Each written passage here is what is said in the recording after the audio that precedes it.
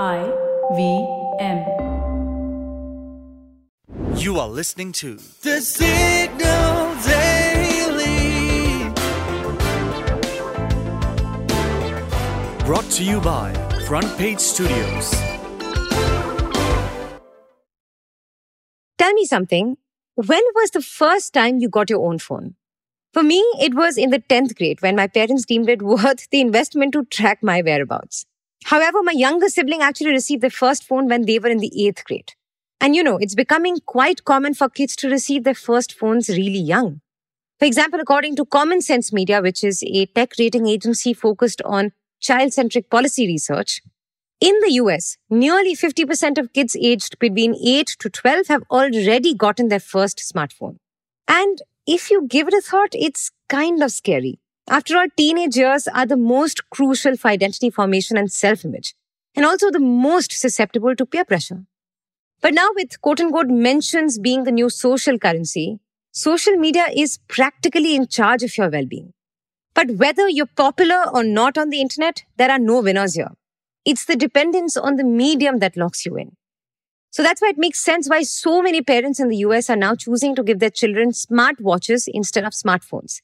Because smartwatches support calling, texting, and GPS location sharing, meaning parents can stay in touch with their children and the children can stay connected with their friends without the dependency and often the addiction of scrolling timelines that comes with social media. And as the Wall Street Journal reports, apparently over 50,000 parents in the US have signed a pledge promising not to give their kids smartphones till at least the 8th grade. But what's really interesting?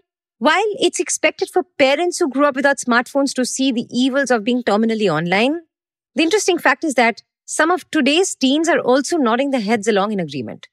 In fact, both parents and teens from across the US have filed more than 200 lawsuits against social media companies like Meta and Snap over social media addiction.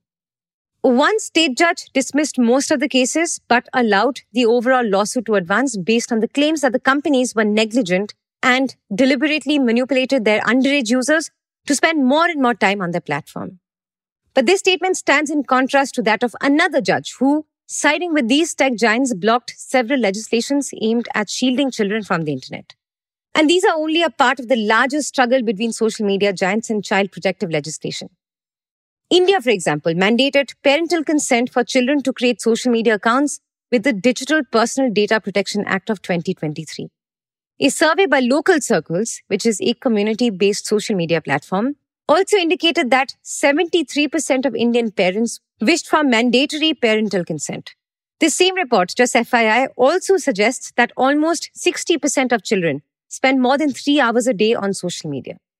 While it's important to shield children from the dark world of the internet, it's equally important to note that children without smartphones might feel a little left out in an increasingly wired world.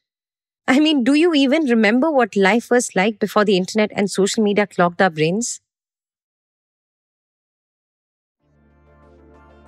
For the next few minutes, you are going to know a little more than you did yesterday. From the world of technology, business, policy, and anything that leaves you with food for thought.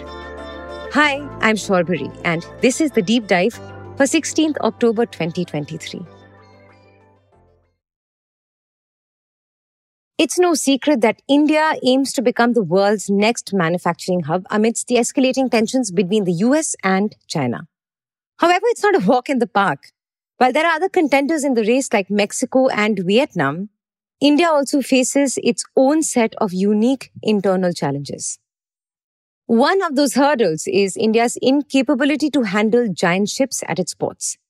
These ultra-large container ships, sometimes as long as a 16-coach train, are now increasingly used to transport goods from Asia to Europe. A 2022 report from the Reserve Bank of India had highlighted that India's poor shipping connectivity has been hindering its integration into the global value chain. But now, with the inauguration of the Vizhinjam port yesterday, which is located near the southernmost tip of the country in Kerala, India is hopeful of grabbing a bigger share of the international maritime trade. But wait, what is so special about this particular seaport that it can handle giant ships while others can't? So, Vizhinjam is India's first deep water transshipment container port. I know transshipment container port is quite a mouthful, but all it really means is a port that acts as a middle point in the shipping of goods.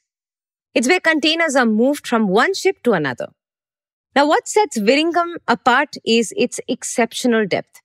None of India's existing seaports can actually match it. With a natural depth of 24 meters, Viringam is perfect for those massive container ships.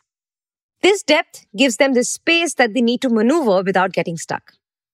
Viringam's depth is also comparable to international competing ports like Singapore, Colombo, and Salalah in Oman. What makes Viringam even more appealing is its proximity to international shipping routes. According to Bloomberg, these routes handle a whopping 30% of global cargo traffic. So here's the deal. If this port, with its impressive depth and strategic location, can draw those giant ships that usually bypass Indian ports, it could give India a significant boost in the global maritime trade arena. As Bloomberg points out, this development will further support India's ambition to becoming an alternative manufacturing hub by cutting down on logistics costs for cargo traveling to and from the country. This means that at least a portion of the nearly 75% of India's transshipment cargo, which is currently handled at ports outside the country, will now be handled at Viringam. While expectations for this port are sky high, it's crucial to bear in mind that it's still a work in progress. According to The Hindu, the overall construction progress of this port currently stands at 65.46%. So we'll have to wait for some more time, be it days, months, or even years, before Viringam operates at its full capacity. Now, we've discussed this new remarkable port, what it can do, what it can't do for India, but here's another crucial question. Who do you think is behind it? Well, this port is being developed in a collaboration between Kerala's government and Adani Ports, which is India's largest private port operator. Bloomberg has noted that Gautam Adani, who already holds sway over ports, mines, airports, and power utilities, will further solidify his status as India's infrastructure king through Viringam Port. And by the way, just FYI, this port has been a long time in the making. Its construction has faced delays due to various factors, including natural disasters, a pandemic, and often violent protests from local fishermen. Anyway, moving on. While Adani continues building Viringam, steel tycoon Sajjan Jindal is also looking to expand his port business. In fact, this month, Jindal Group's port business, namely JSW Infrastructure Limited, made a successful public market debut. While as per Bloomberg, Adani's Mundra port in Gujarat is alone bigger than Jindal Group's 9 assets, Jindal can now give credible competition to Adani by partnering with the government, which is increasingly looking for private partners to expand and modernize government ports. As Bloomberg's Menika Doshi points out, that offers JSW an opportunity to at least double the size of its business, depending on how aggressively Sajjan Jindal actually wants to play things. Looks like ports are the new hot business. If you like listening to The Signal Daily, please show some support. Rate us and review us on Apple Podcasts and Spotify. We'd love to hear what you have to say about this podcast. So feel free to shoot an email at hello@thesignal.co. The Signal Daily is produced in association with IVM. This episode was written and researched by Dhruv Sharma and Anup Sembal.